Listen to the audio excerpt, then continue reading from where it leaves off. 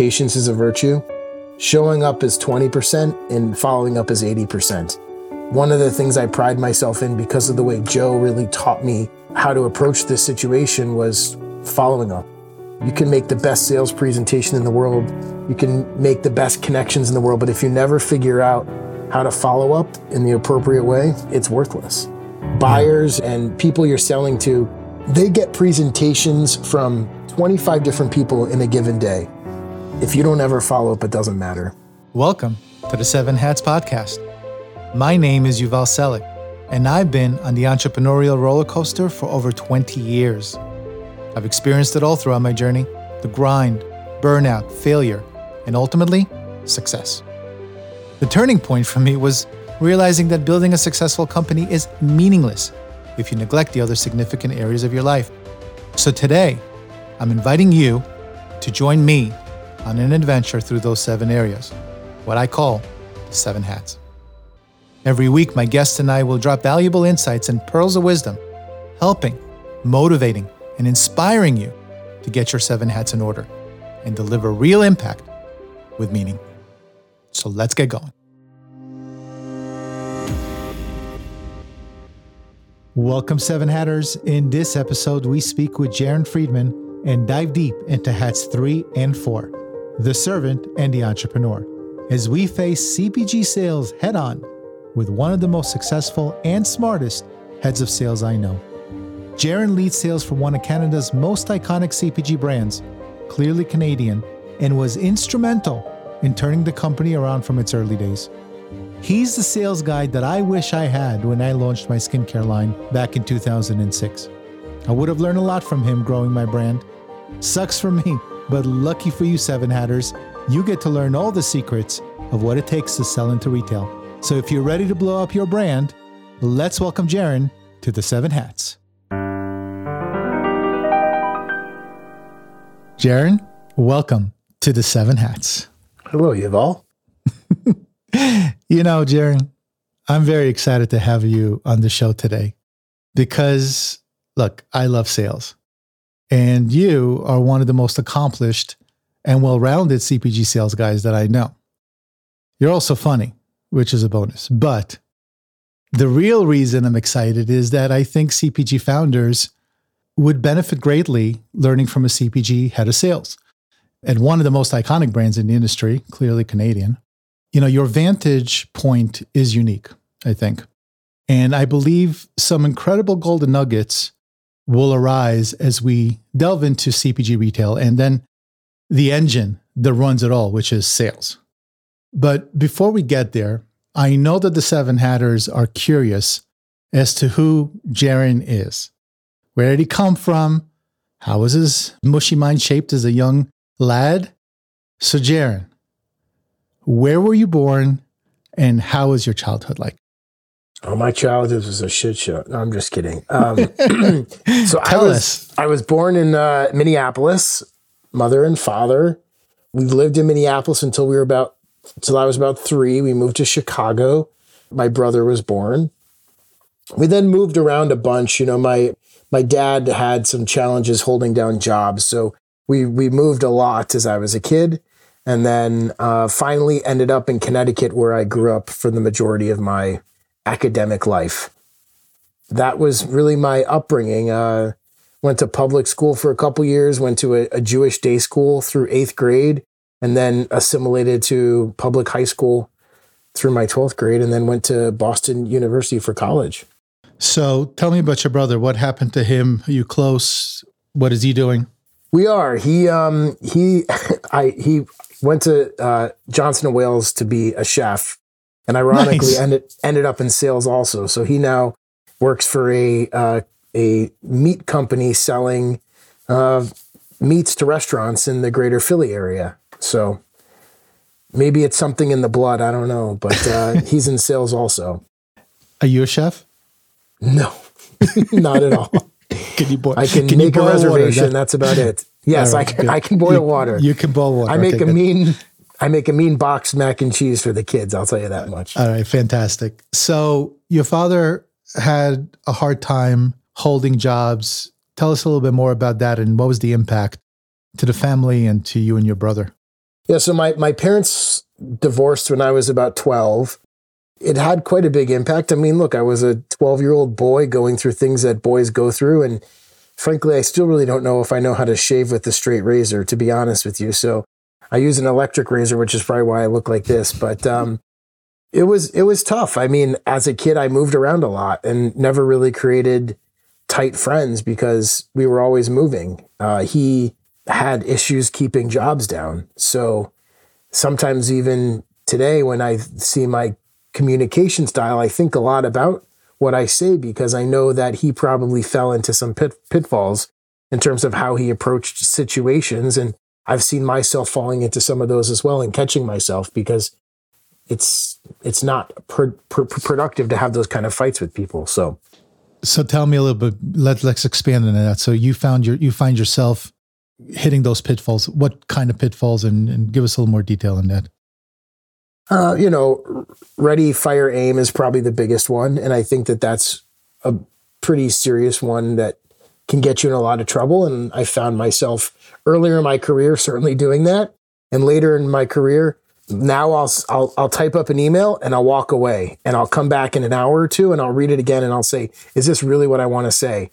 And how is this interpreted by the other side? Because if I had just sent that email, I probably would have gotten a nasty phone call or some sort of letter of termination or some other sort of bad thing. So I think that was an issue that he probably had in his career. And I'm not close with him at all. I don't have a relationship with him now. So I really lean on the experiences that I had from my mom, who raised two boys by herself for the most part, and try to lean on that in a pretty meaningful way. So when your dad left and you haven't really seen him much since 12 years old, or was he in your life in some capacity? No, I mean, I think he made the choice early on not to be in my life. And then when he made the choice to return to my life, I made the choice that life's too short to be around people that don't want to be around you. And I want people in my life that add value to my life, not suck value out. So I just made the choice not to have a relationship with him. And your brother chose the same path? My brother has a little bit of a different relationship with him. It's certainly not a close relationship that I'm aware of, but my brother still does talk to him on a somewhat regular basis. Got it. What did your mom, I mean, I guess she's the one that raised you. What did your mom want from you? Like, what was she hoping you'd Have become? You ever met a Jewish mother before? So God, a doctor, lawyer, engineer, everything accountant. You could ever imagine. Yes. So she's heartbroken then. She just wanted me to be happy. She always says it now, even when, I was home for Thanksgiving and she calls afterwards to lean in on me on things that she leaned in on me for Thanksgiving. But she just wants me to be happy. And I can appreciate that. I think that she is super excited about what my professional career has taken me. And I think she's excited about where my personal life is. I'm married, have two awesome kids that are the apples of my eye, and other people in our friend circle talk about how well behaved my kids are. And geez, I can't believe your kids do that. And I can't believe your kids eat broccoli and all the other things. So, I think that in spite of what could potentially have been a pitfall growing up, I've really fought the perseverance to get to where I'm at now. So, do you think that your father leaving helped you recognize on what a good dad should be? I mean, I know what a good dad wasn't, so I know what I don't want to be for my kids. And, it's just like when you're dating, sometimes you go on dates with all kinds of girls and or people, and you've learned like, this is not what I want. So when you find the right person, that right person is not like the other people that weren't the person that you wanted. So I think it proves to me that the dad, the father that I want to be, the father figure that I want to be in this family is everything that he wasn't. So it makes it really easy for me to be better than him when the bar is set so low. What did you want for yourself growing up? I don't know, doctor, lawyer, engineer. So no, you wanted to please your mom. It was funny when I was in fifth grade, I had to write an essay on spring, and my teacher said to me, geez, it seems like you're trying to sell me spring in a bottle. I thought to myself, oh, well, maybe I should be a sales guy. And my brother, when I'm 3 years older than him. So I never really was an athletic guy. He was more of the athletic guy. So he would play baseball. And there was, where we lived, there was no snack bar. So I thought to myself, well, geez, there's an opportunity here. So I went down to the local 5 and dime store when you could actually buy candy for a nickel and 10 cents. And I filled up these coolers with candy, and I shopped the weekly ads for like juice boxes. And I had 2 coolers. And I walked around selling stuff to the people there watching the baseball games. And I don't know, I must have made $1,500 over the course of a season just selling candy. And, that was really when I realized there's something different to kind of how I looked at things, because I knew I could buy it for 5 cents and sell it for 10 cents or maybe 15 cents. And it gave me a different perspective on what I thought I wanted to do when I was growing up. So I always knew I wanted to do something in business. You did. It was never like, well, maybe I could be a doctor or I could go into business. It was always, I'm going to do something that relates to the business world. And we'll get to your career in a second, but why did you not? Because it looks like you had a little bit of that entrepreneurial bug and mindset with your brother. Why did you not pursue the entrepreneurial route? Was it risk? Was it just because you didn't have the opportunity? Yeah, I'm a very risk averse kind of guy. In fact, I didn't want to take the risk. And coming out of college, that's smart.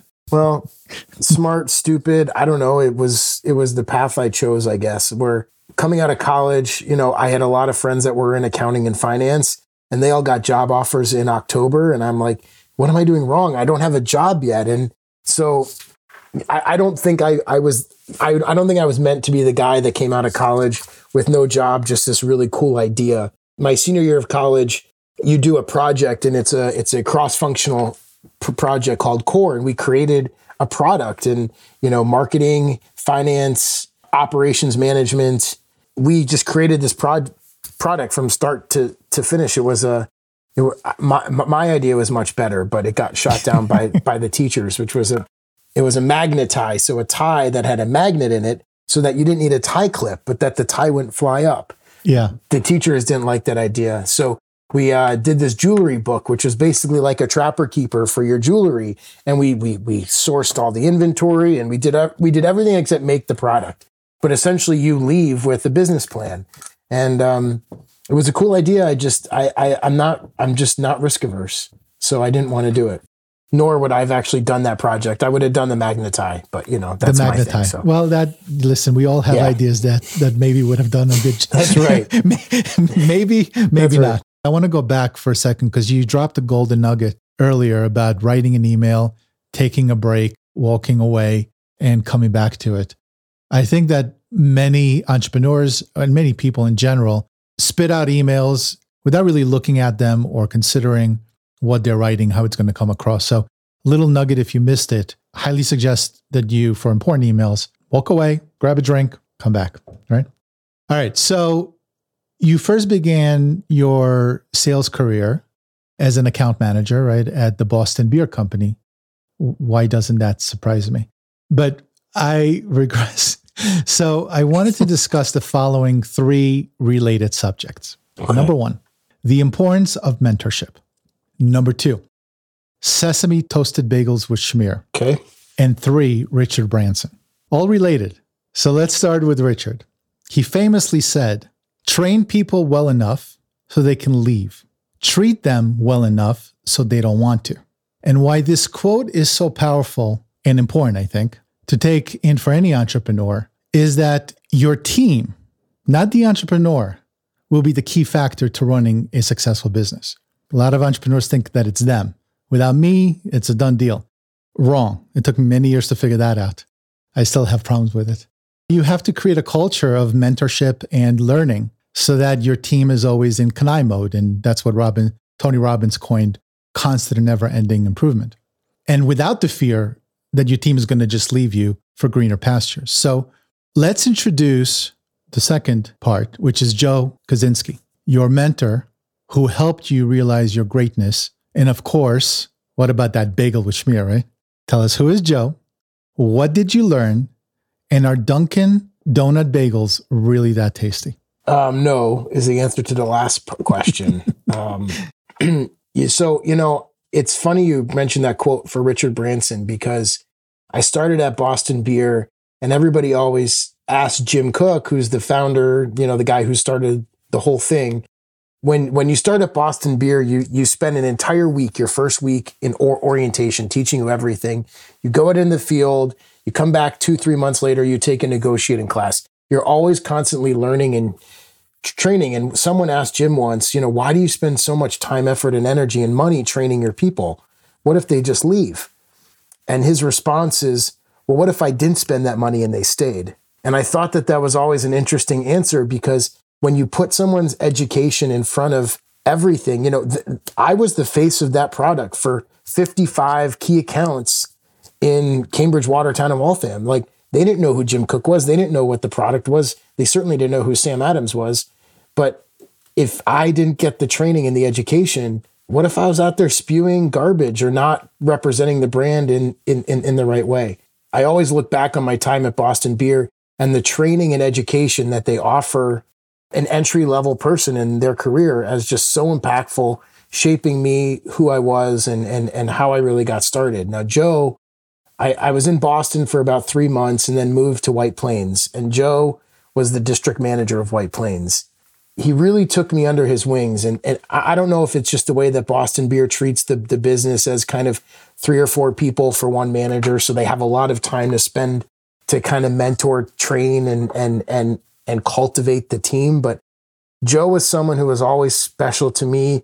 He was someone that I always felt like had my back. Whether I was wrong, right, or indifferent, because I certainly was wrong plenty of times. Whether I was at Boston Beer or elsewhere, he was the voice of reason. He was the guy who I would always call and ask questions to. He was the guy who, after I got promoted, watched me at Boston Beer and pulled me back in. So I moved to Pittsburgh for a year and a half and did some work in Pittsburgh for Boston Beer, managing Western PA. And then Joe calls me and says, look, I got a job for you back on my team. I want you. Yeah. And not only do I want you, but I'm gonna make sure that I tell you what to do. I'm gonna tell you to live in the city, even though you don't have to, because you get 10 grand more for living in the city. He always had those little watch outs for me. When I decided to leave Boston Beer, Joe said, hey, can you get a meeting with me with the guys at Super Value? I said, well, sure. Why? Like, you just have Shaw's. It doesn't matter. He goes, well, if you figure out a way for me to get to Minneapolis, then I can see you before you leave, and I want to see you. And Joe was the guy who left his wife on New Year's Eve to come to my wedding. And he was just always the guy who, I don't know, there was something about Joey Bagels. He just had this smile on his face, and he just always was the guy that I knew if I was lost professionally or personally, I could call him and he would tell me what I needed to hear or what I needed to do. So when you think of mentors in your life, finding the right mentor isn't like a post on LinkedIn, like ask for a mentor. It's something that falls into you. At least for me, I didn't expect to fall in love with my first boss, but Joe was one of the loves of my life. And unfortunately, his life was cut a little short, but you talk to the people at his funeral and around, and the impact that Joe had on everybody. And it's a super special person that can have that sort of impact on literally every person he touches. And even to this day, I'll call up guys like Steve DiCarlo, who runs 13 key food locations on Long Island. And we always sit down and talk about meeting Joe at the bar and talking about business. And he had this personality that everybody knew him. He was the type of guy that everybody wanted at their table. Everybody wanted on their side. And I don't even think he knew the impact he had on most people's lives. Most don't, by the way. Most don't realize the impact they have on other people's lives. It takes very little, actually, to be a mentor or to make that impact. He was almost like the father figure you never had, helping you through your initial, journey, right? I mean, I said that to him many times. He did never teach me how to shave, though. I will say that again. But if you need to learn how to shave, okay. Not that I shave, but I'm happy through a Zoom call. I'm not asking you to share with you a little bit. Actually, Chris, my co-founder, can teach you how to shave with a straight razor. He collects the damn thing. He's got 50 of them. Anyway, perfect. I'll go see him. You go see him. What did you learn? Like, what was the one thing in sales that you learned from Joe? That patience is a virtue. He always said showing up is 20% and following up is 80%. And one of the things I pride myself in because of the way Joe really taught me how to approach this situation was following up. You can make the best sales presentation in the world. You can make the best connections in the world. But if you never figure out how to follow up in the appropriate way, it's worthless. You know, buyers and people you're selling to, they get presentations from 25 different people in a given day. If you don't ever follow up, it doesn't matter. So even if you have a great presentation, they're really in buy mode, they're giving you all the signals, you think that most will just forget about you if you don't follow up, even though they were very into the presentation? There are 17 different companies that sell the widgets, right? Yeah. The guy who's going to buy the widgets, he's going to look at price, he's going to look at service, he's going to look at all the different factors. The guy who's in his email last is probably the guy he wants because you know why? That's the guy that's going to make sure that customer service is by far and above. So even if his price is a little bit more, the fact that he's that interested in your business, he's the one that you definitely want. Yeah. You know, Joe did a great job at taking the Boston beer education and dialing it down to what each individual needed. And I think cold calling when you're walking in and out of bars trying to sell a tap handle in White Plains, for example, in Heineken's backyard, when of course, their president's wheeling down the road with millions of dollars trying to take your tap handles off. There's so much that goes into that. And Joe was really, really good at helping me understand what I needed to do to be successful. Following up is certainly one of them. Doing your homework is a big one. And I know I hear that now when I listen to other buyers or podcasts or things. If you're making a cold call and you don't know anything about the customer that you're talking to, it's probably not going to net you the best result. Joe always knew how to steer you down the right path, not micromanage you, but give you enough guidance so that you knew that he was there and he cared about you. We'll talk about CPG sales in a second. We'll get to it. But now that you just mentioned buyers, I have a quick question that I don't want to forget. What would you suggest the research be on buyers? How does a CPG sales guy or a founder research the buyers, and what do they need to research in order to make a great presentation? Well, look, I mean, I'm in one spot in the US. I can't be everywhere, but if I'm going to meet with a retailer, the first thing I do is I go to the retailer's website and I look at their ad and I want to see what are the vehicles that they're using to promote the business. You know, what are the levers that it looks like they're going to pull? So if you open up a retailer's ad and the whole front page is buy one, get one free, well, I better figure out if I want to do a buy one, get one free. You know, if anyone's ever called on Publix, it's like that's their thing. You know, they're known for BOGOs. So I certainly want to figure that piece out first. What are the different levers that matter?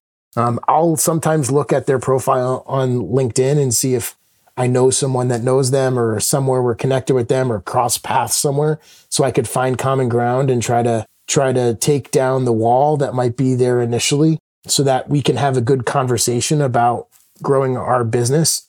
I also always talk about our business. So it's never about my business. It's never about my product. It's about their category. And when you think about the discussion and what's important to them, you know, it just comes down to that with them. You know, what's in it for them? They don't care about what you're doing. They want to know how you're doing is going to help them hit their goals. Yeah. So I'll also spend some time to see if I can figure out what their goals are. So sometimes you'll be able to tell if you had a friend that knew them or called on them at some point or somehow were connected to them, what they are being incentivized with, and see if you can figure out how to put your presentation together that shows them that you can add value to to make them look good. I love that. And for sales folks out there who think that their product, feature, and service is going to sell the product, that's a misnomer there, because it's not about you. It never is about you. It's all about how the prospect can see themselves with your product or service and how successful they can be with it. And if you can accomplish that task, I think you'll do much better.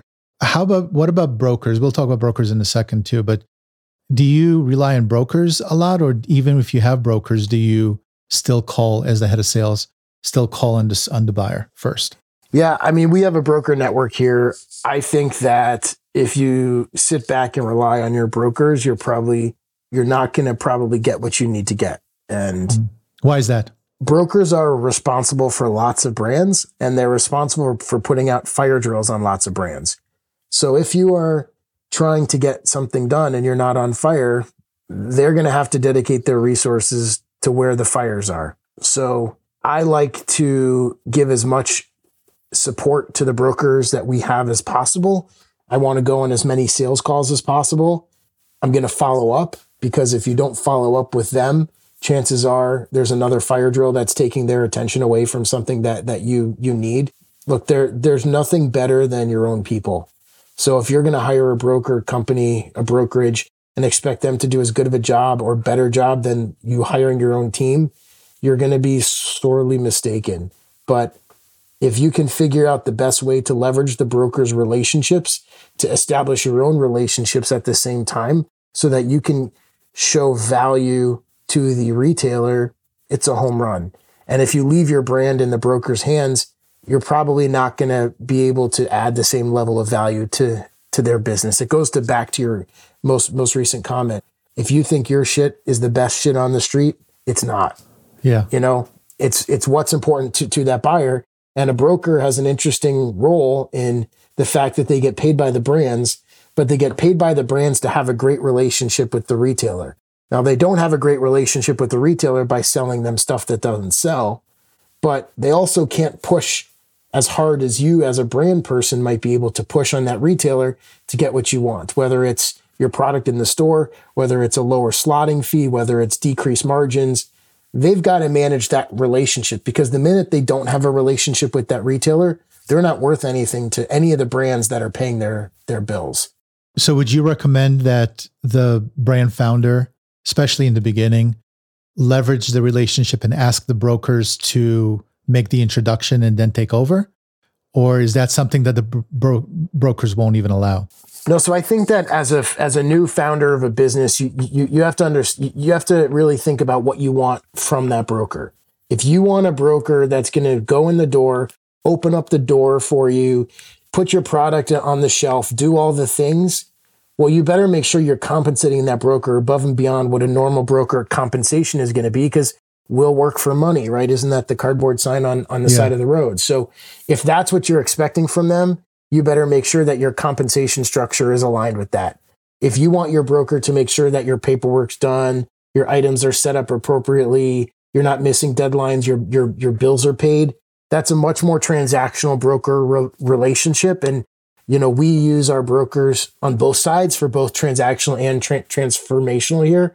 But I think it just depends on what you're asking for. I would say, though, as a new founder of a business, find your retailer that is close to your production facility, that wants to buy in on being on the ground floor of something, and do it without a broker, and learn the hard way all the different pitfalls of the business and what's necessary to get your product from the factory to the shelf, and then figure out what you actually need, whether it's sales support, whether it's physical selling, or whether you think that you want to hire your own team. But I think coming out right out the gate, signing a broker, you're not putting an RFP out there for what you actually need, because you don't really know what you need. Yeah, I think, this is exactly what obviously I work with a lot of brands. I cringe when a startup brand says, "Oh, I just signed the Costa and they're not in any distribution," or, this national broker. And to me, that's as bad as saying, "Oh, Costco wants me in every store and I have $50,000 in the bank to support them." That's a bad move. So you would, and I think we would agree that if you're a founder under probably $5 million or $10 million, if you had a choice, hire an internal sales folk to help you really do the dirty work to learn the brokerage side of the business before handing your keys over to a broker and hoping for the best. Because in my business, when I was launching my brand, I had 5 brokers. Yeah, we had a national sales director, but we had 5 brokers, and they're all doing their thing, and they all had 30, 40, 50, 100 brands that they represented. And we were always chasing them asking them why they weren't getting things done, they were always pushing back and saying, well, you don't have to use me. And we were just hoping for the best because of their relationships. But I think we would have done better if we would have got to on the ground floor and just really grinded through the relationships. I think we would have fared better. Yeah, I mean, there are great brokers out there. So I think it's finding the ones that most closely align with what your business needs at that time. And I'll tell you, this was prior to me starting, but we launched at Meyer. And Chris, who was our broker from Advantage at the time, got us the meeting, walked through all the details, made everything happen. And the weekend we launched at Meyer, we put out a Facebook post, and there must have been 200, 300, 400, 500 comments within 24 hours. And Chris, on the weekend, on Saturday and Sunday, spent his time actually replying to Facebook posts on our page. Wow. And telling people what was going on.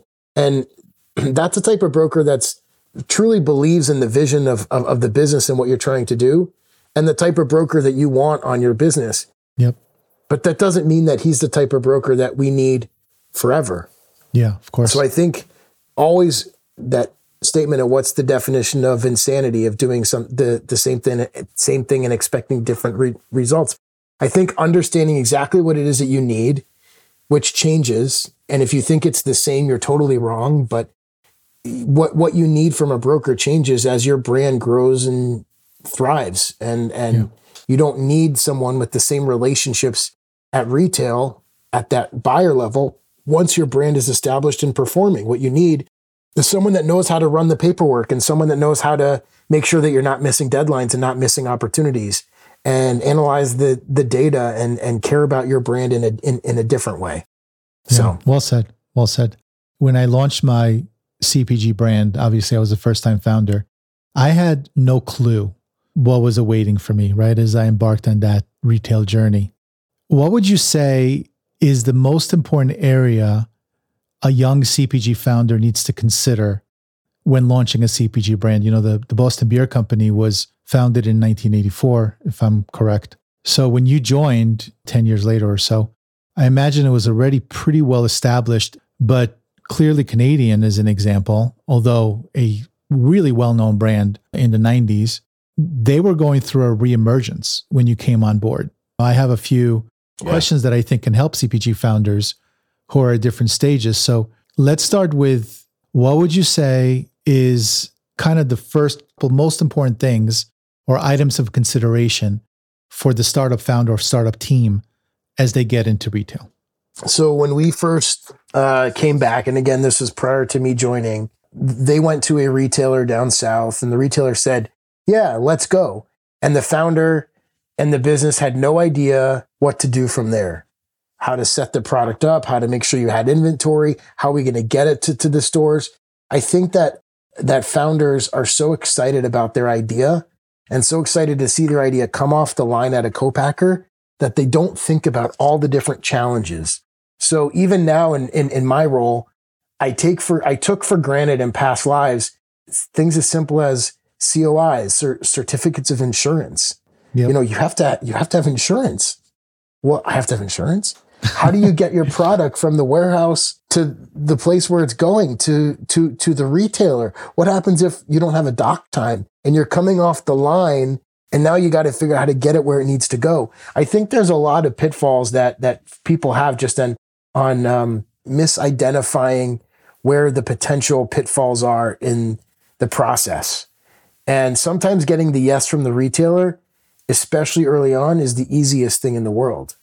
But getting it to the shelf, and more importantly, getting it off the shelf is so very important. You know, I have a friend who started a product, and he just got into Kroger, and I went into the stores. I said, hey, great, awesome. I see you're on the shelf. You're $1 higher than the national brand. What's your strategy for getting off the shelf? And he goes, what do you mean? Yeah, and I said, well, why is someone who if the national brand has let's just say it has a 50% market share, why would someone buy your product when they don't know anything about your product? Yep. Well, it's organic, blah, blah, blah, blah. Guess what? You know, it's still a widget, right? So how are you going to get it off the shelf? And people think that it's easy, and it is so not easy. No, I got to be honest with you. What you just said, I guarantee you, I would guess, I mean, this is a total guess, happens to 95% of all startup brands, where the founder gets the product on the shelf. They're so excited. They got their first PO. They go into the store and they're wondering why it's not selling. Where, I mean, in my case, it was skincare. The only more competitive product is illegal. It's competitive. So we're talking about maybe 50 competitors on one shelf. And people used to ask me, well, why do you think that, exactly the same question? Why do you think it's going to sell? Well, look at the package. It's got organic and vegan and aromatherapy, and it's the best ingredients. And it's also $65 where everyone else is $25. All right, well, you're 3 times more expensive than the other eye creams out there. The only other competitive pricing point is one that's been around for 60 years, Dr. Hashka. And you're going to sell this, and I just didn't know better. I thought my packaging, which I spent a lot of money and a lot of time on initially, was going to be it. And I can tell you, the shopper doesn't care about your packaging, your verbiage, nothing outside of you promoting to make sure that they understand your story. Because if they understand why they should spend more, you have a way better chance of selling that product rather than hoping that your packaging is going to distract them, or that yellow sticker with the sale price. Just kills me every time, even today when I speak with my friend. Oh, yeah, let's just do a TPR. No, there's a billion TPRs in the store. Everything has a yellow sticker. You're not going to stand out. And I think that's interesting. Well, I will say this about packaging though, because so when I worked at Hershey, obviously there's a lot of time spent at understanding how a consumer looks at an aisle. And I think the data said the average consumer spends 90 seconds in a convenience store, not just down the candy aisle, just total C-store. Yeah. So packaging is important, but packaging isn't the only thing that's going to make it make sense. You've got to figure out how to stand out on the shelf. And like, for example, our glass bottle in a world of cans, this stands out on the shelf. Yeah. But no one's going to read, like, no one knows that on the back, we actually put what the average retail price is in yen. Like, no one looks at that kind of stuff. They just look at the package. In 2 seconds. You have almost no time for someone to understand vegan, organic, aromatherapy, all the different things that you just said. Yeah. It's got to be something that is so eye-catching that it stops someone from walking down that aisle and past it, and not the words that are on the package. And the one brand out of a billion, like RX Bar, that gets it right. There's like 10 words on the front of the package. That's it. Yeah, exactly. So the chances, if you're going to bet that your packaging is going to make you a superstar, just bet on against that first. You know, have a plan on how to promote. So what would you say is different though? So we got and I'll add one more thing for just, I keep on honing on this. If you're a startup brand, anything under $1 million, make sure that you don't grow too quickly. Make sure that you start locally, right? Literally where your house is, draw a 20-mile radius and go into those stores first, those retailers first, the mom and pops, and then get in there and demo the shit out of it every day. Recruit your mother, your father, your grandpa, your daughters, your sons, like your aunts. Everybody's got a demo in your family free of charge, and then collect the data from the shopper.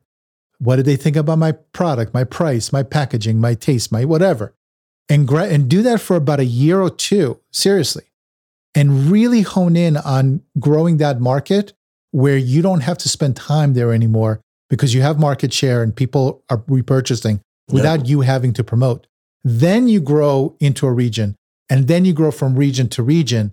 And if you're growing into Whole Foods National, Kroger's National, Costco National, until you set and understand your product and shopper behavior and what your recurring repurchase rates are and how you're going to promote and what it's going to cost you and all of that, you are going to be part of the 96% of the brands that will fail.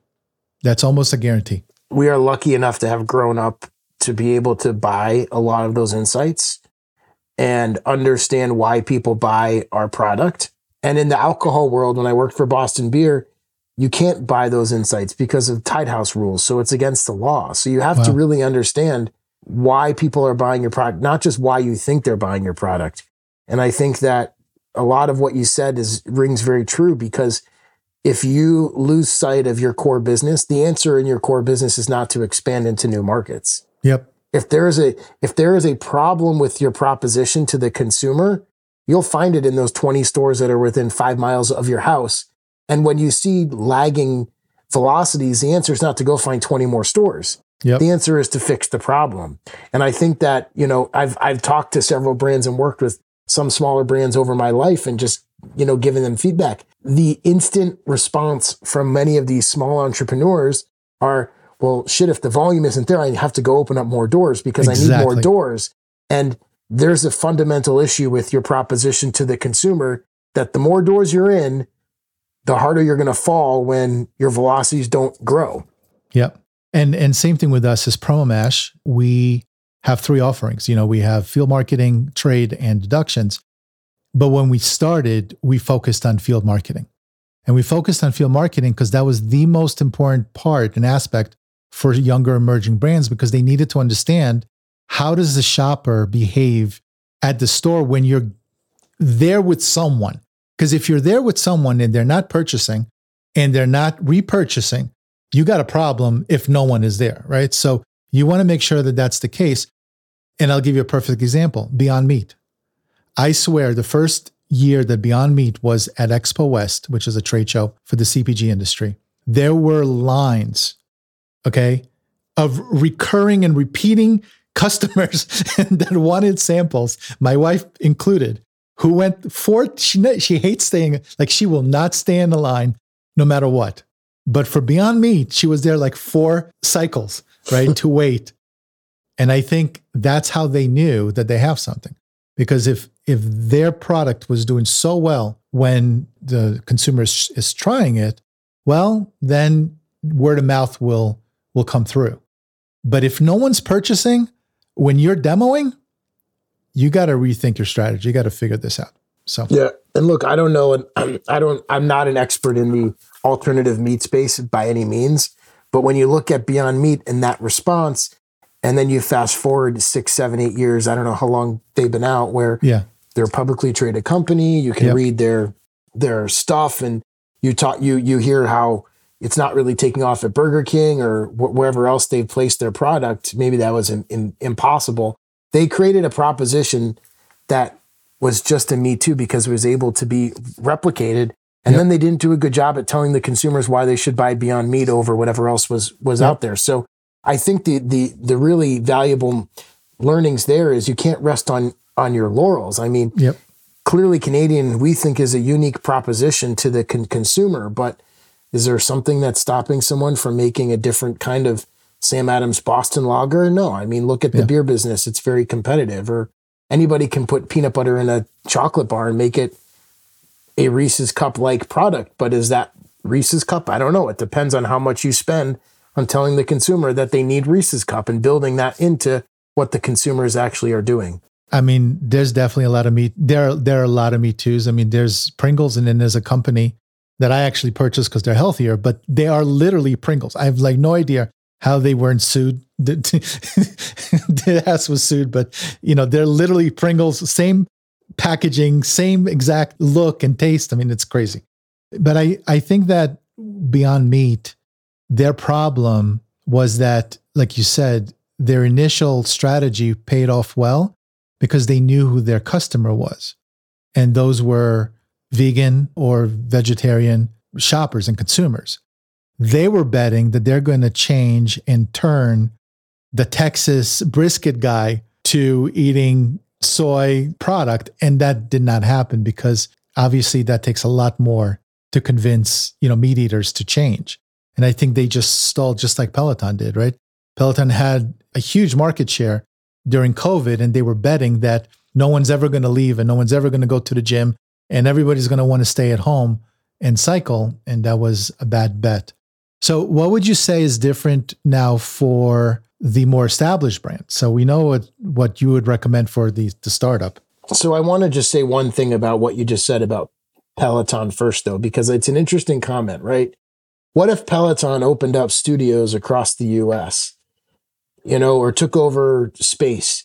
They might be able to be what they are, but they're not who they are. And I think that if you think about brands need to know who they are, and more importantly, who they're not. It's just like dating, right? I more importantly know who I don't want to date. Yeah. So I'll back into who I want to date because I know all the characteristics of people that I don't like. I think that if you're Peloton, you're the at-home bike and you own that. And you make sure that you own that, and you're never going to replace someone who wants to go into a gym. But there are plenty of people that don't have time to go into a gym. You've got to figure out who you are and then how you appeal to the people that aren't buying your product. And you think about the millions of people that don't belong to gyms and don't go to workout classes. That's who you should be appealing to figure out how you get them to buy your bike. So you think that's their problem? That's why their stock plunged, because they weren't going after... They lost who their customer is. They wanted to be everything for everyone. I mean, if you think of Beyond Meat, just be who you are. Yeah. You're not a sausage. You're not a fast food meal replacement. You are who you are, you know? Yeah, you're a healthy alternative, yeah. You find the consumers. Look, we are a sparkling water beverage. I'm not going to replace the person that only drinks tap water. I could try hardest in the world to take the person that only buys tap water, only buys iced tea, only drinks coffee, and get them to buy Clearly Canadian, but it's not going to work. Yeah. So let me find out who my consumer is, and let me hone in on that consumer subset, and let me figure out how I milk that consumer subset for every bottle that I can, and then let me understand where those consumers are leaving and going to, and how I either create a new product, create a new offering, or find a way to bring them back into the fold. But I can't be something I'm not. And I think that a lot of brands, you know, I think to get from 0 to a million is not easy, right? No, but once really you're there, hard. to get from 1 million to 4 million is much easier, right? To get from 4 to 40 is really hard. Yes. Especially if you're trying to be what you are and not morph into be something that you're not. Yep. And I think that a lot of brands lose sight of who they are and how they got started and try to be more, you know, all things to all people, when we live in the United States and there's 40, 50, 60,000 SKUs in a grocery store. And guess what? There's something for everybody. Yeah, for sure. You know, I mentor entrepreneurs, and the first thing I tell them when they ask me for advice, you know, what would you tell me to give me the best chance of success? And the first thing I tell them is understand who your shopper is better than they understand themselves, and then niche down. So if you think your shopper is a vegetarian, great. Niche down to vegetarian mothers, and then niche down to vegetarian mothers who are pregnant, and then niche down to vegetarian mothers who are pregnant and are lactose intolerant or whatever it might be, right? Mm-hmm. And so you niche down because if you don't have a lot of money initially to market, the smaller the niche, the lower you go, the more money you will have to speak to that audience and get them.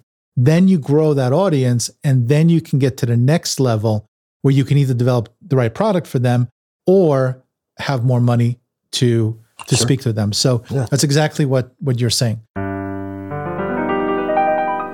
So answer my question in terms of what would you say your proposal is for those who are already in the 20, 30, $40 million range? They beat the odds. They're more established. What do they need to do to succeed in retail? I think it all comes back to understanding your consumer. Not one brand has 100% share of stomach of one category.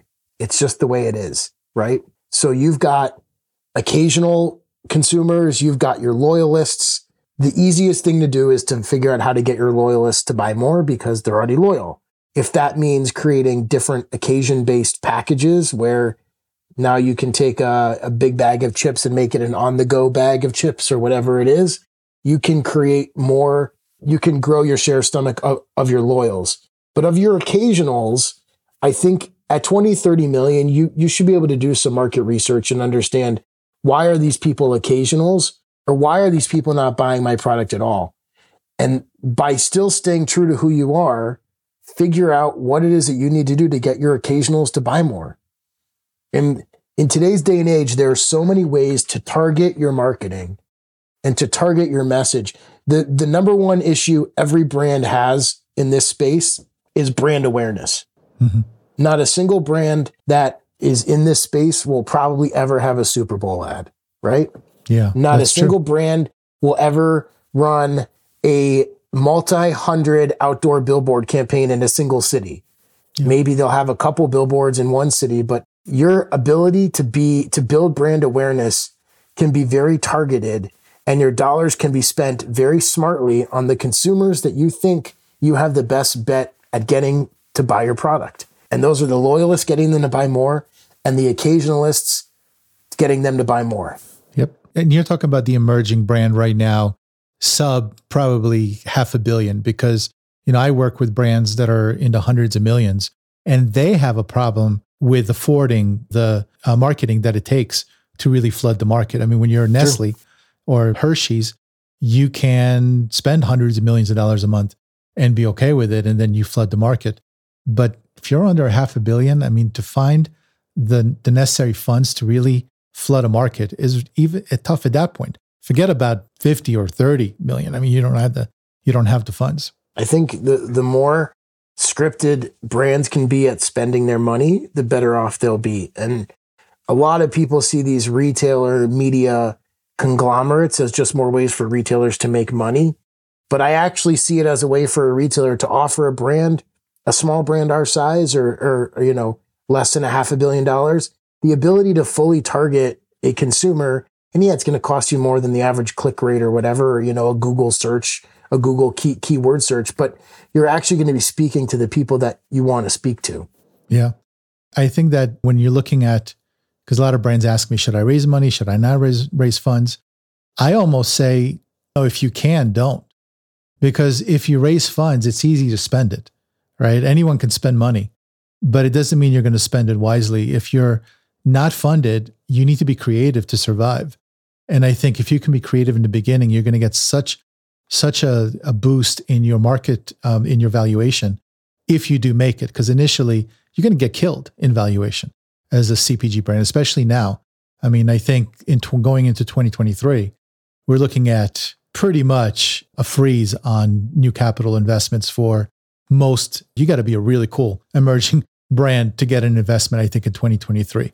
The capital is drying up a little bit, I think. I mean, I think even if you take that piece out of it, consumers are voting with their dollars because they have less dollars to vote with. Yeah. So if you're blowing your money talking to every consumer that's making choices in terms of what they're spending their money on, you're wasting money too. You've really got to be specific at how you talk to consumers going into whatever you want to call the situation we're in 2022, 23.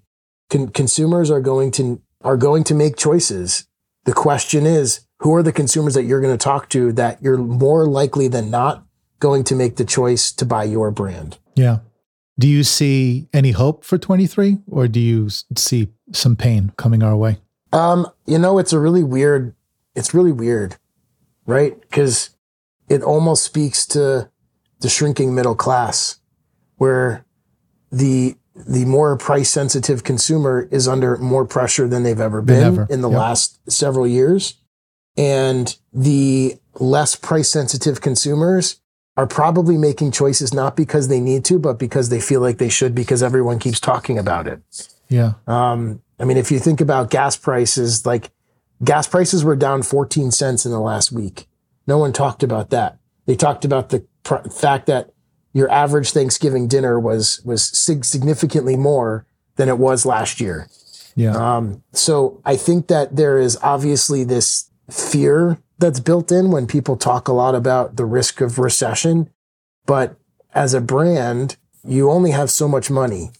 So yeah, you can go out and try to raise capital, but again, you raise capital and you give away your company. So your best bet is to really understand if you're losing consumers or if your velocities are down, why are your velocities down? And then go and figure out how to fix it and talk to those people and do 20 demos, and your mother and your brother and your sister and your uncle all go out and do demos and talk to the consumers to understand why they're not buying your product like they used to, or pivot and say, I'm going to lose money this year and I'm going to deal on price. And this is going to be just a year where I'm not going to be profitable because I need to make sure that my core consumer doesn't walk away from me, because it's a lot harder to get a consumer back once they've left you.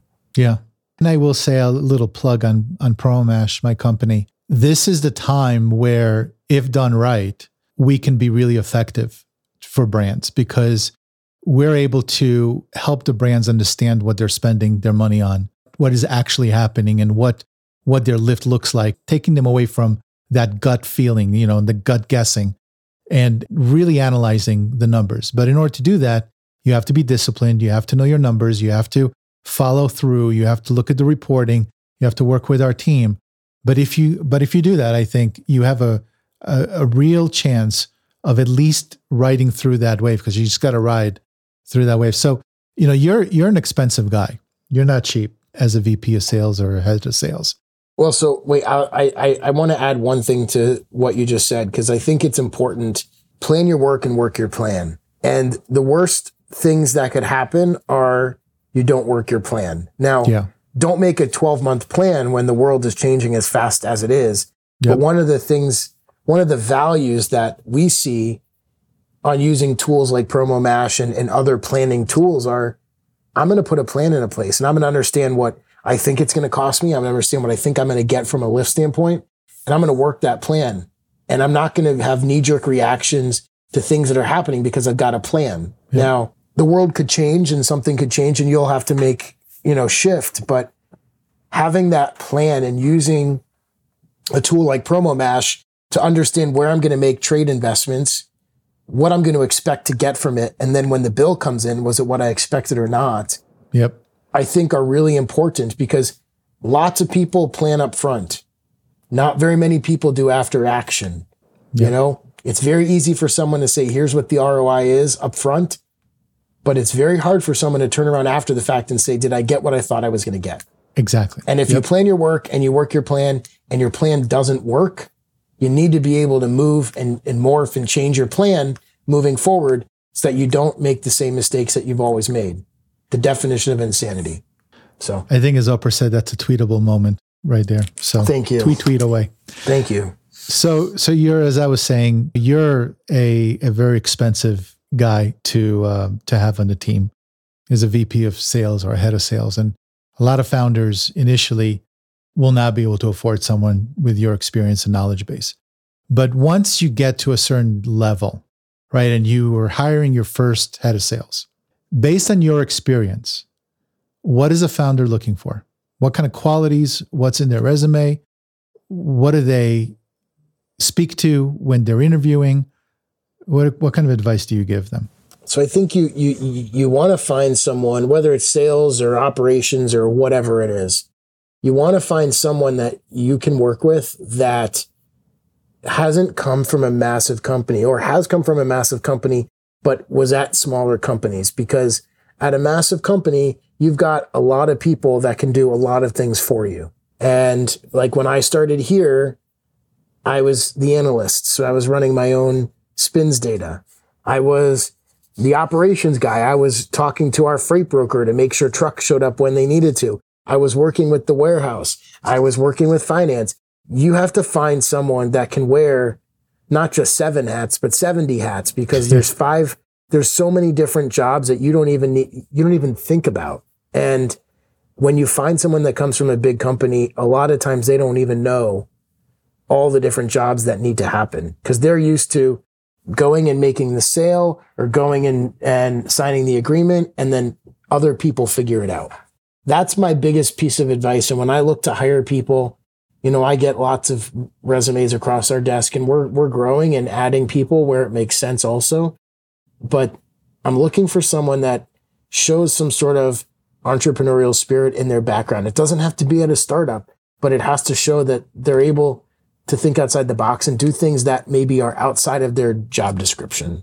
I think that's great advice. I often see something you mentioned that I think I need to point out. I often see young companies hiring on a head of sales, or people just in general on their team, from Unilever and just these big conglomerate companies. And I'm like, what are you doing? This guy or gal will destroy your business. They might have been okay at that $1 billion company, but just because they worked at a $1 billion company does not make them sufficiently aware to make you successful as a $50 million brand. So it's a big difference, right? When the bag you're carrying has a top 200 company in the US, people return your phone calls. And it was funny when I worked at Hershey. I came from Boston Beer. We were less than 1% of the beer business. So you had a scrappy mentality, regardless of the size of the business. You were scrappy because you were never going to be more than infinitesimal, as Jim always said. Yeah. And I went to Hershey and, I had a 40 share of confection and everyone said, but why do you treat this so differently? Like you had said, people come in and they say, well, this is what I'm selling you, not how am I going to do it? And I said, well, I always came from this background of Boston beer where like, I'm still selling you. I'm still finding common ground to find value. And it should be the exact same way when you're looking at hiring someone too. Like you need to find the person that's going to add value to multiple places in your business, because chances are the same person that's the CEO is also the secretary. Yeah, exactly. The person that's answering the phone is probably also the forklift driver. So you can't have, you're not big enough to have specialized people. Like I can't hire a national account lead on Kroger. I need to hire a national account lead that knows not just Kroger, but knows 4, 5, 6, 7 different retailers, because I'm not going to hire 4, 5, 6, 7 different national account leads for key accounts. We're not big enough. Yeah. And the other thing that I notice when hiring, especially for founders, you need to find someone who's going to have the work ethic that you have. As an example, someone who's going to take the ball and run with it and pull on the rope, because otherwise, when you hire people that they're coming in for the job and they're like, oh, okay, pay me and I'll do my 9 to 5 and whatever. And, I'm busy, or you need somebody who's going to take the weekend and travel. You need somebody that's going to really care about your business, especially in the early days, right?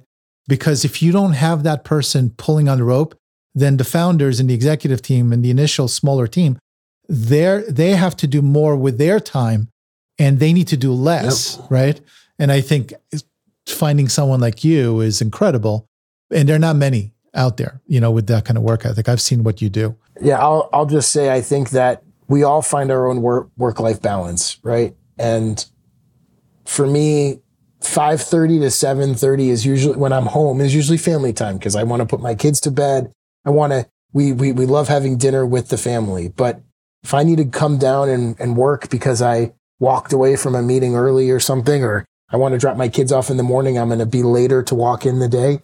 You're going to make those choices. And I think that when you talk about finding someone with a work ethic, it's not at the sacrifice of your work-life balance, but it's complementary to your work-life balance, because we're all making choices. You're making a choice right now to be on the phone with me versus working on a different project or being with your family or reading a book or whatever. So we're all making choices. And I think that it's finding the people that you think want to be in the same boat that you're in. And when that boat is rowing in the same direction because you have a lot of stuff going on with work projects or whatnot, you want that person right next to you. And when your boat's not going anywhere and they want to get out and ride the bike or do whatever it is, then that's their prerogative. My bosses have never questioned what I'm doing, because they always know if it needs to get done, whether it's at 2 p.m. or whether it's at 10 p.m, I'm going to figure out how to get it done. But I may go for a run at 2 p.m. because that's what I want to do. Yeah. So I don't think that people should take that as I have to give up my life. Yeah. I think you just have to find the right balance. Well, having you on the show is a no-brainer, so I wouldn't want to do anything else right now. Well, thank you. But let's continue on with the balance, right? So you're a family man, you have a beautiful wife, young children, but you're in sales. And that requires a great deal of time on the road, like you were talking about. And it's also very stressful to make the numbers each quarter, right? And at the end of the year, it's a great responsibility to also lead a team of sales folks who must perform as well, because you're judged on their performance. So that's very taxing on your time. Have you had issues with balancing your life? Because I know you said, well, if I want to go on, on a hike or wherever on a run, I'll go on a run. But what are the tips that you can provide? Because I don't think there's somebody busier than either an entrepreneur or a salesperson. What do you do to get that support? And how do you balance your time effectively? Yeah, so I'll start with the team, because I think this is an important one and I'm still working on it. Is, what do they say? You attract more bees with honey than with water or with vinegar. And when you have this pressure to hit a number, and you have this pressure to deliver because your team, you're a representative of your team. So your team doesn't go under the firing squad of the board. You do. Yep. I always try the hardest to remind myself that as much as it sucks when you miss a number or miss a quarter or miss a month, the team did a lot. And if I don't give them a reputation to live up to, like Stephen Covey says, they're not going to feel good about going into battle. You need to have the team that feels like you've got their back and you know that they're busting their ass to get it done. Yep. So, and I need to remind myself of that all the time, because as you get to year end and quarter end and month end and weekend and day end, and you think to yourself, geez, I was expecting this. I was expecting Y and I got X. It's not their fault. And they're taking it just as seriously as you are if you've got the right people on the bus. And you've got to acknowledge the fact that there are things that are out of your control. And if they could have delivered that order or that month or that quarter, the people that I want on my team certainly would have. So it's important sometimes to remember that sometimes the biggest raise you could give someone or biggest bonus is just saying thank you and just acknowledging the fact that, yeah, the results may not have been what any of us wanted, but we busted our ass to get what we got. That should not be not celebrated. To me, that's a big piece of it, because that dovetails into the idea of letting go. And as a founder, as a small business, it's really easy to have your hand in lots of different buckets. And the bigger your business grows, the more you have to let go. So those same people that I want to put on a pedestal for not hitting their numbers, I need to trust that if I turn over a piece of business to them or I ask them to do something, that they are giving it 110% of their self, because the biggest pitfall I have is letting go also. So those are my two big pitfalls, right? Not saying thank you and not letting go. And I think that the more that I can let go and trust the people that are there to fight the good fight, then they feel empowered. People don't want to be micromanaged. If I want to find true work-life balance, if founders want to find true work-life balance, you find the guy that you want to go into battle with, and then you turn over the key to the empire, you turn over the football and say, go, have fun. And I think that that's probably the biggest challenge of not finding that balance. The other thing I do is I try really hard not to work Saturdays and Sundays. If I have to, I will, obviously. But if I'm not traveling, I try really hard to be present with my family. And when I'm on the road traveling, I do not go out to a very long dinner. I grab something really quick and I spend as much time as I need to in the hotel room, because I have no responsibilities. I'm not going to be sitting in the hotel room with a bowl of popcorn watching a movie. I'm going to pound out as much work as I can so that I can have my Fridays and nights and Saturdays and Sundays with my family. And that's the choice that I make. So what a wonderful segment. I just love that. There are multiple nuggets of gold right there. And I think those seven hatters should probably re-listen a couple of times to what you just said. It also rings true to my life right now. We've been operating in ProMash for 7 years. I've been wearing 95 hats and my hands were everywhere. I literally continue to work enormous amount of hours because I just feel the pressure in terms of making sure that everybody has what they need. And also we need to maintain a certain quality for our clients and growth within the organization. And just today, I had a conversation with somebody from my team, and I'm relinquishing a lot of my responsibility because I just can't have 11 hours of meetings back to back and then work weekends to try to catch up on work and every Sunday feel like I'm behind because I just don't have the time. So my New Year's resolution starting in December is to allocate 3 sprints a day, which is 90 minutes each sprint. So we're talking about 4.5 hours of the day to actual work that I need to spend time on, right? Sales, follow-ups, like you said, which is really important, networking, social media, things that I am the only person in the company that can do. And then you got to let go of everything else to your team and trust them that they're going to be able to do it. So thank you for that. That also impacted me, what you just said, because it resonated and it made a point that I'm moving in the right direction.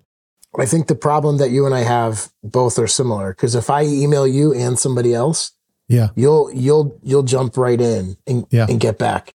And if someone emails myself and someone on my team and I'm sitting in front of my computer, I'll jump in, and I'm really starting to catch myself and say, time out. This person is capable of doing it just because they're not physically able to process this right now, but maybe in 10 minutes they are. Yeah. If I keep coming over the top on people, I'm never going to give them the ability to actually do their job. And then the customers are going to keep coming to me too. Just like I come to you because I know you're going to answer my email. It's so funny. Like literally right before our interview, a client emailed me with literally just me with questions on how to set up a promo. And I was about to start typing the answer. And I said, all right. And I went to the client success team, to the relationship managers, Jaden and Grace. And I said, okay, guys, you might know or not know how to respond, but why don't you give it a go? And I'll be there to help you. But why don't you start responding? Because I'll never be able to delegate if I never delegate. And that's the problem that founders face every single time, is that they have such a problem delegating because, number one, they don't know how to delegate. They don't train the staff, their team appropriately. And then they get pissed off that it's not done right. And the question is, did you train them correctly, or did you follow up and train them more? Just because it takes longer initially, but and that's called force multipliers, right? You can't multiply your time unless you actually give away and spend the time initially to train those that can help you. No one's ever going to do it the way that you would do it yourself. So once you get over the fact that no one's going to do it the way you would do it, that's the biggest challenge, is understanding that everybody has their own unique way of approaching a situation or a problem. And just because it's not your way doesn't mean it's the wrong way. Yeah, exactly. It could be better. It could be better. A lot of times it is. Yeah, exactly. Look where the time went. Over an hour, and we just scratched the surface. It's been incredible. I have one more question for you. I'd like to close out my interviews with the following. Who did you have to stop being, and who did you need to become to manifest your current success? God, that's a hard question. I had to stop being a individual contributor. And that's really hard for a lot of salespeople, because as a salesperson, you thrive off of the sale. So as an individual contributor, that's your job. You sell. And in order to really walk into this role, and it's been nice because I've had the ability over the last 3.5 years at this role to slowly stop being a self-contributor and morph into a leader. It's really nice, but it's not easy, because you don't get the same fuzzy feeling when you close a deal when you're not closing deals all the time. I think that's probably the best answer that I could give you for that. And I think that as a founder, as an entrepreneur, you feel when you close a deal that you're justified in what you're doing. And closing a deal is inspiring you to continue on the road that you're going down, because you've got to have a tough skin, because you don't get 100% of your yeses. And those wins make you feel like you're doing something and you're winning. And I think that it's a very unique skill to try to continue to build that leadership mentality where someone else is going to feel that way. And you're going to find excitement and celebratory emotions in someone else's wins, because they are now helping you spend your time on other pieces and other challenges and other ways to make sure that the company is going to be successful beyond that one yes. I love it. I love it so much. So if you're a buyer, connect with Jaron. He's got a great product. If you're a consumer, go find Clearly Canadian. It's an iconic product. It tastes fucking awesome. It's great. If you would like to connect with Jaron, I will put his LinkedIn link in the show notes. Is there anything else you want to present? Do you want them to find you somewhere else, somehow else? No, I mean, look, I've been very successful. I've been very lucky to have been successful at lots of different companies. People buy stuff from people, but people don't buy stuff from people that don't taste good, feel good, act good, look good. So I think that we're only as good as the product that we put out in front of people. This brand will be around long after I am, hopefully.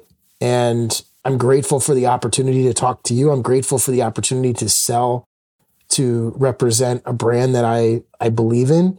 And I'm grateful to help other founders take their dream and their vision and allow it to manifest on a shelf at a retail account and grow to multiple other retail accounts. So there's lots of people on LinkedIn that I follow, and I don't remember who it was, but he said in one of his comments, we're all frenemies because we're all fighting for the same dollar inside someone's wallet, but we can still celebrate each other's successes. And I think that opportunities like this to talk to you and to share my learnings over the last 20 years are great because I can celebrate other people's successes from the sidelines as well. It's great to watch people win. It really is. No one wants to watch anybody lose. No. So, and I think this community also is very supportive of each other. I mean, I want to, some of my competitors friended me on LinkedIn, and I was like, we're competitors. They're like,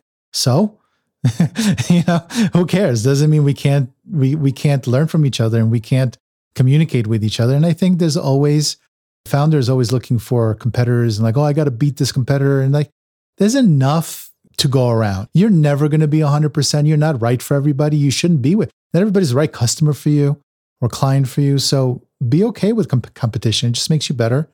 My final word is if looking good is one of the prerequisites to buying from, then, you, my friend, look good. And I can see why people will buy from you. So Jaron, I appreciate you so much. And I thank you for gracing us on the 7 Hats. Thank you for having me. I appreciate the opportunity. I hope you enjoyed my conversation with Jaron. Let's end today with the show segment that I refer to as, what can we hang our hat on? And here's my takeaway. Showing up is 20% and following up is 80%. Those are some golden words of advice from a world-class sales guy. I've been in sales for the better part of my life, and time again, I get reminded that there are 2 critical but non-glamorous aspects to sales. The first is sales prep, a crucial step in identifying your prospects and learning about them before your first meeting. And the second is the follow-up. When I prepare for a sales call ahead of time, my meetings are more productive and engaging. And let me tell you, the prospect knows it. And when I'm consistent with these 2 elements, my close rate goes through the roof. Now, the best part of sales for me is the meeting itself. I love networking and helping my prospects, and I enjoy the conversation. But as Jaron stated, you can have the best sales call in the world, but it only matters if you do your homework. It's not glamorous or fun at times, but it's the 80% that brings home the bacon. Elon Musk once said that being an entrepreneur is only 15% glamorous work. That's when you're in the limelight. But 85% of the work that you do on a day-to-day basis is monotonous and uneventful, mostly painful to watch. It's what no one sees as you grind and solve difficult problems. It's when you get kicked in the nuts multiple times a day and have to get up no matter your pain. That's sales. The grind gets the gold. I want to thank Jaron once again for joining me so we can all benefit from his wisdom. And until next time, if you found this episode helpful, please hit that subscribe button and tell other entrepreneurs out there what value you received from it so that we can attract even more high-quality people into our 7 Hats community. So for now, I will bid you farewell and success on your journey. And until next time, my name is Yuval Selik, and I tip my hat to you.